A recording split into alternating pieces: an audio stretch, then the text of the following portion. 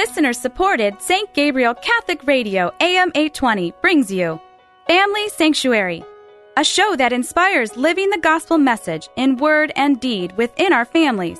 And now, Family Sanctuary with host Peggy Hartshorn. Welcome to our program, Family Sanctuary, focusing on the life-giving relationships and the family.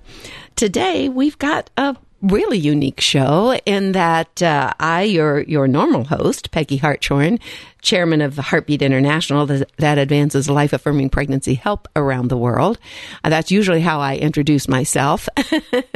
And I'm usually your host, and I'm usually interviewing a guest. But today, we are switching hats, and one of the guests that I've interviewed many times on the program, and I hope you've heard him as a really wonderful guest speaking to issues of the family and marriage particularly.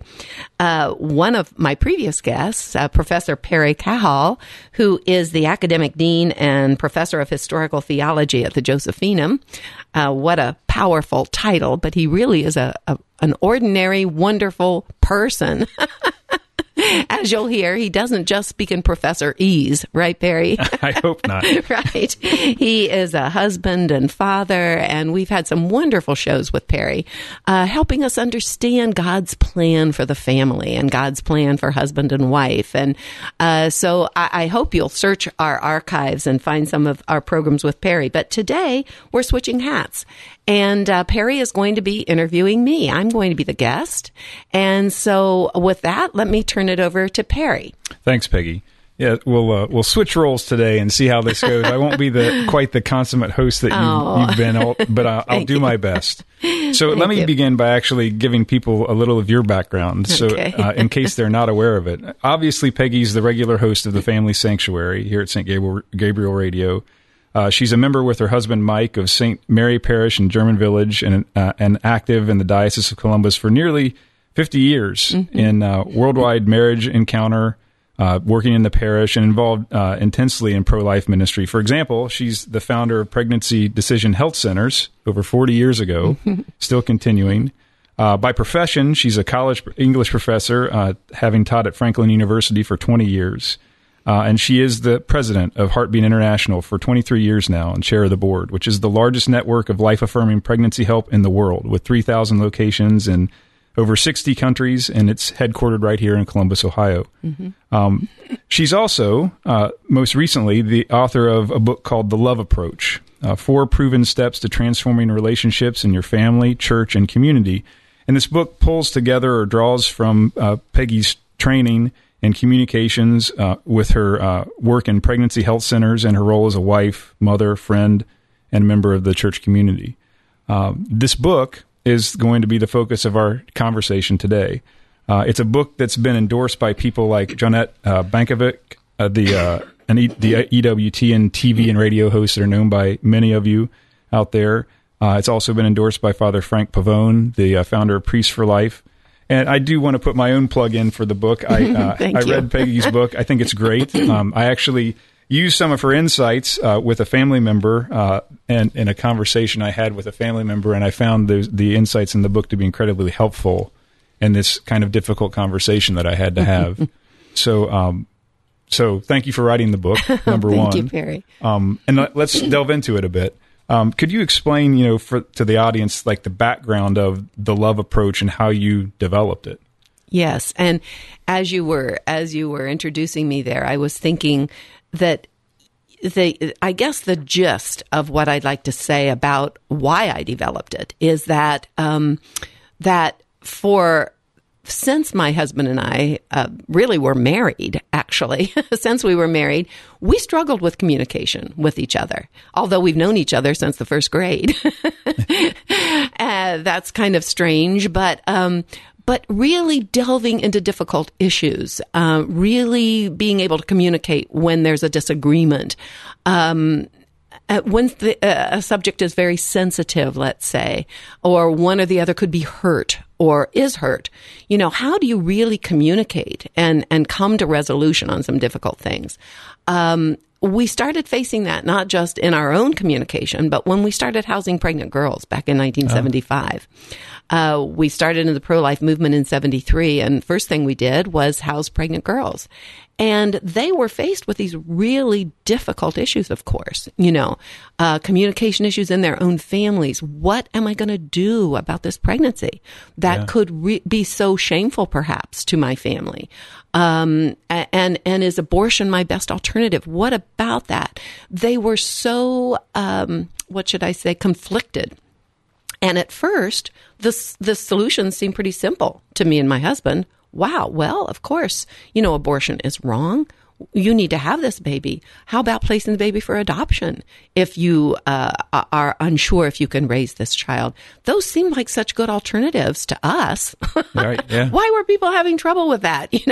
We were so ignorant of really the struggles that these girls were going through until we started living through those struggles with them and trying to communicate, trying to really help them see the range of their options. Okay. So it was really struggling with people, including each other, in difficult issues that helped us to come to something that I call the love approach, which is a method, actually, of trying to work with another person through a difficult issue.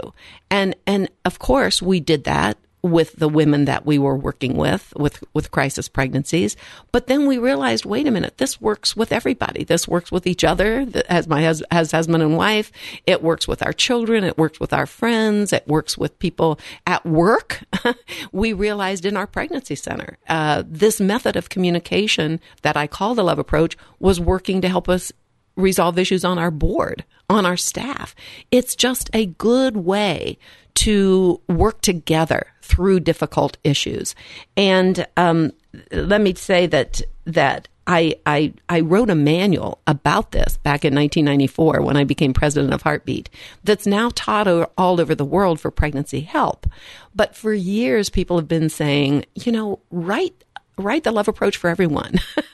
Let's all learn the love approach. And it really can help resolve difficult issues and restore relationships and build relationships. It can be pretty universal, which is very exciting. And it's been a long time since I wrote the manual in 1994.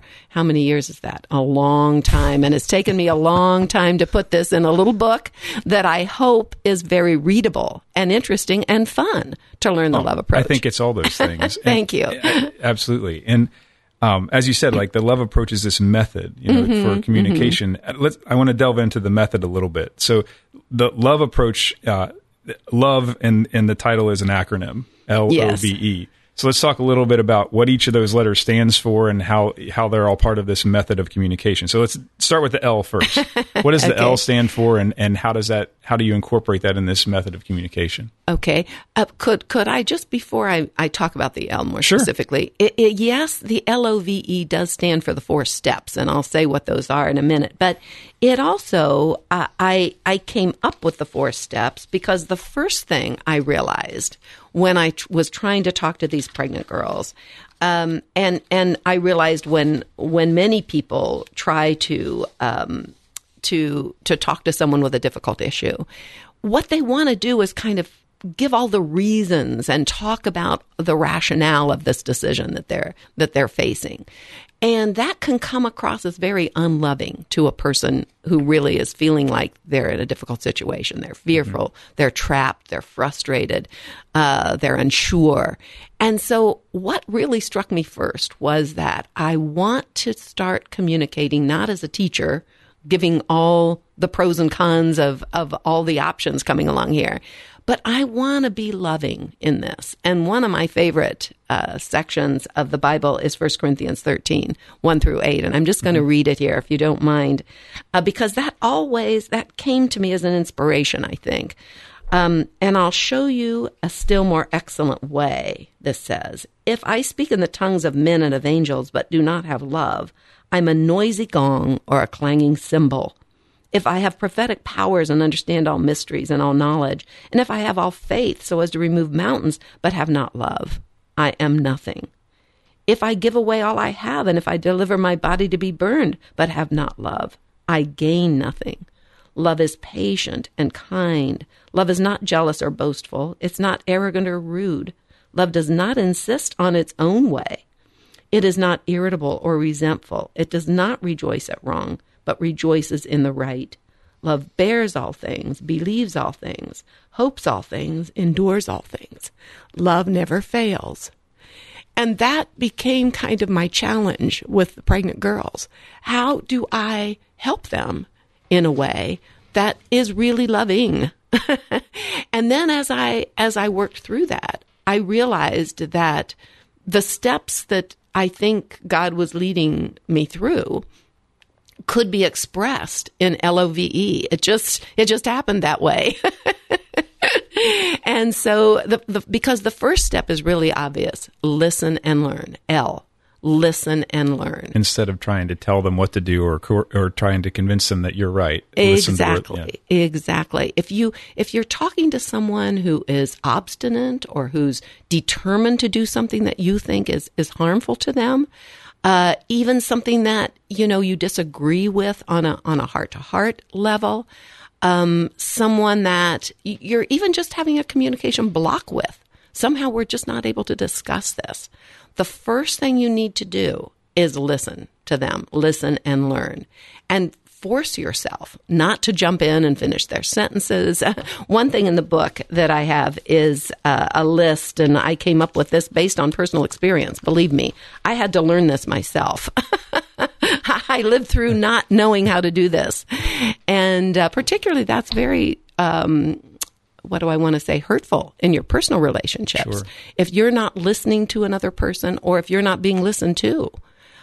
So all kinds of barriers to listen, like being distracted. You're trying to talk to someone and they're constantly fiddling with their cell phone, or the clicker on the TV, or my husband may be trying to talk to me and I'm got to finish this recipe on the stove. Whatever it is, it's a major problem in blockage in communication. Being distracted, thinking of my answer.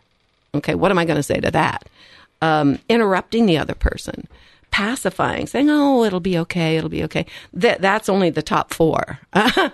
I came up with 10 from my own experience that there's so many blockages to being a good listener. Yeah. So one of the things I try to do in the book is just help people see those kinds of blockages. Actually, there are different chapters in the book interspersed that give some exercises for people to try and to think through. Okay, do I do that? What are the distractions that most affect me? That I'm guilty of. So that it's a book that tries to help us look at ourselves and say, what is it that's keeping me from being a really good listener? Listen and learn. Because once we connect with a person, once they know that we're listening to them, all kinds of things open up. And No, I thought those self-reflective parts of the book were incredibly helpful. Thank you. You have those parts for each of the different steps. And I thought those are really helpful exercises. And I will say too, I think this approach, at least in my own experience, sometimes the listen and learning step can be the hardest with the people whom you're closest to. Absolutely. With your family. Yes. It's because you assume that you're on the same page, or you kind of think, well, we should be on the same page, and it's easy to kind of,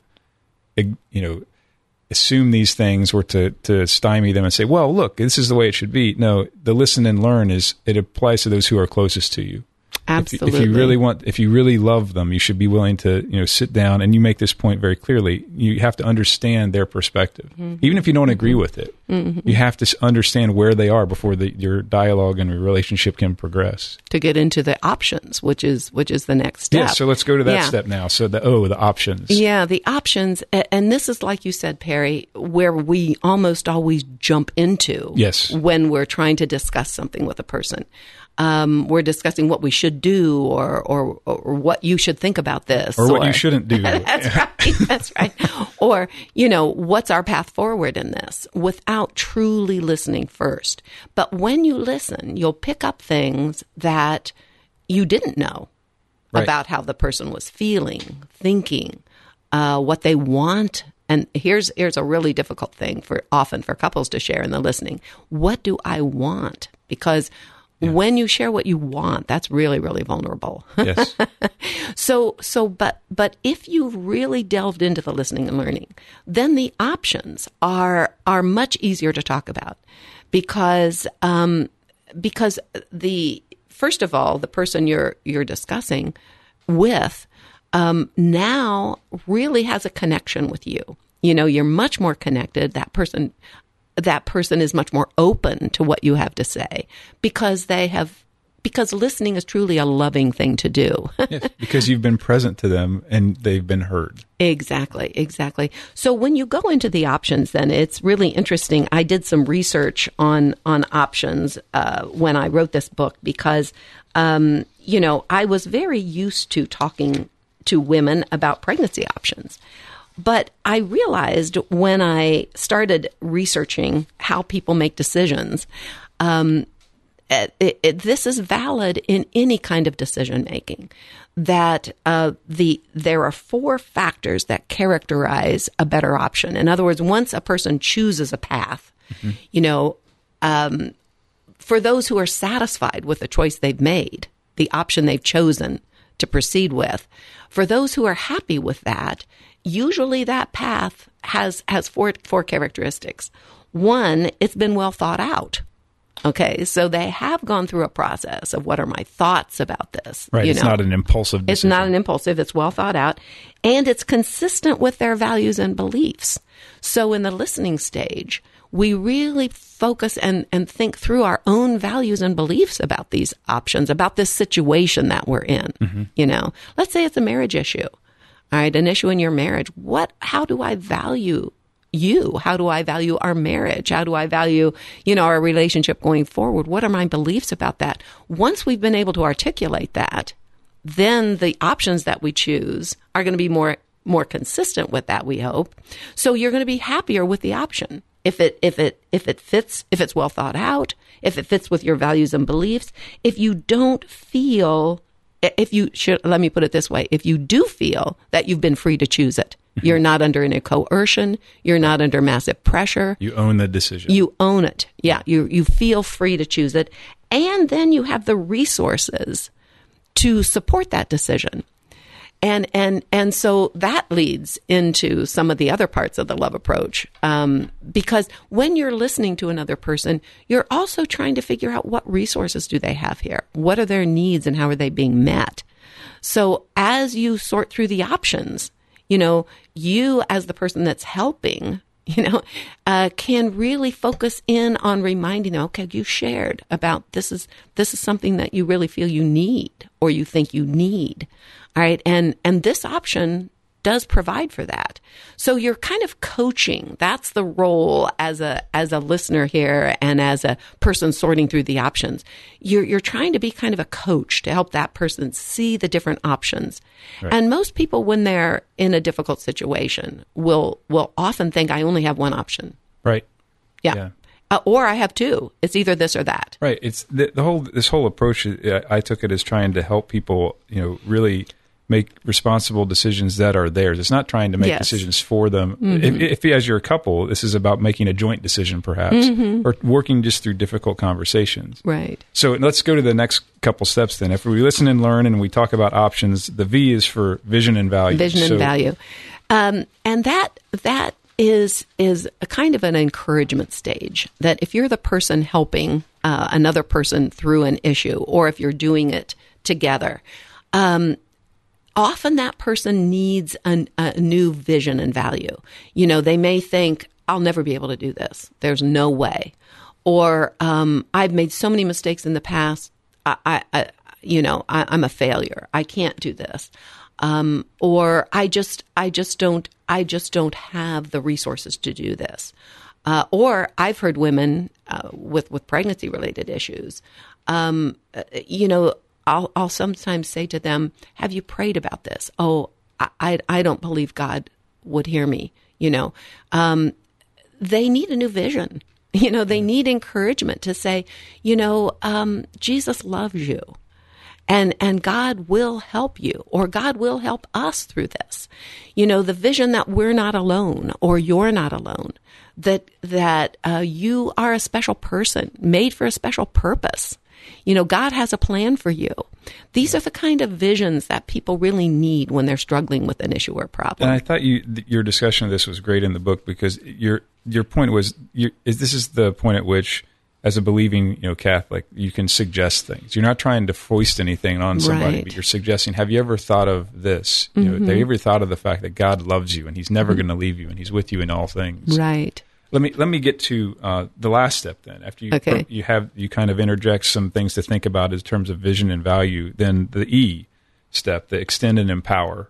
Yeah. The extend and empower step is really kind of walking with the person at that point, to encourage them, to continue to encourage them, finding a way to, okay, you've arrived at this decision. You know, you've arrived at this option. I know God can do that. I know God can help you. Yeah. Yes, and I'm here to help too. You know, helping them to understand that they're not alone. And if you can continue in this relationship and coaching them along the way, providing any resources, whether that's just encouragement, whether it's practical help. When we use this for pregnant women, of course, you know, there's lots of available help and resources for them. And it's true in our own families. We can be those kinds of resources for each other. You can say, I want to talk to you. I want to continue, you know, walking with you in this. Is there a way we could meet again for coffee next week? Or can I give you a call? It will differ in each situation, but it's walking with a person that you've now developed a relationship with. Because back to your original point, this isn't just about some type of mechanical way, you know, walking through conversations or difficult. This is about loving somebody. Yeah. You know, this is about really showing them love. And the extend and empower step is showing that you're willing to accompany them in whatever difficulties might result in implementing this decision that they've come to. Yes, that's true. Let me ask you a couple more questions in the time that remains. Okay. Could you say a little bit about the success of the Love Approach for Heartbeat International? Well, it is actually being taught all over the world, and it's been translated into different languages. And now that's the version of the Love Approach that's specifically related to people with crisis pregnancies. Okay. And so, but not only are women all over the world being helped through this approach, but we believe that, again, our organizations are operating, we hope, in a more Christ-like way by using this method even in, as I mentioned, with our staff, on our boards, with problem solving within our ministries, because we want to be a model of something different than simply a power structure. Right. Yeah. And I'm hoping that the book really will be helpful. We've mentioned married couples, we've mentioned families, but I've written it in a way that I think it would be a powerful tool also for small groups, for book clubs, for ministry groups, for my husband and I still meet with a couples group for Marriage Encounter. You know, we're always looking for things to read together and work at together. And, you know, I'm envisioning that people can use it with another person, because you reading it and doing the exercise with another person or two persons or three persons really will help internalize all of the processes.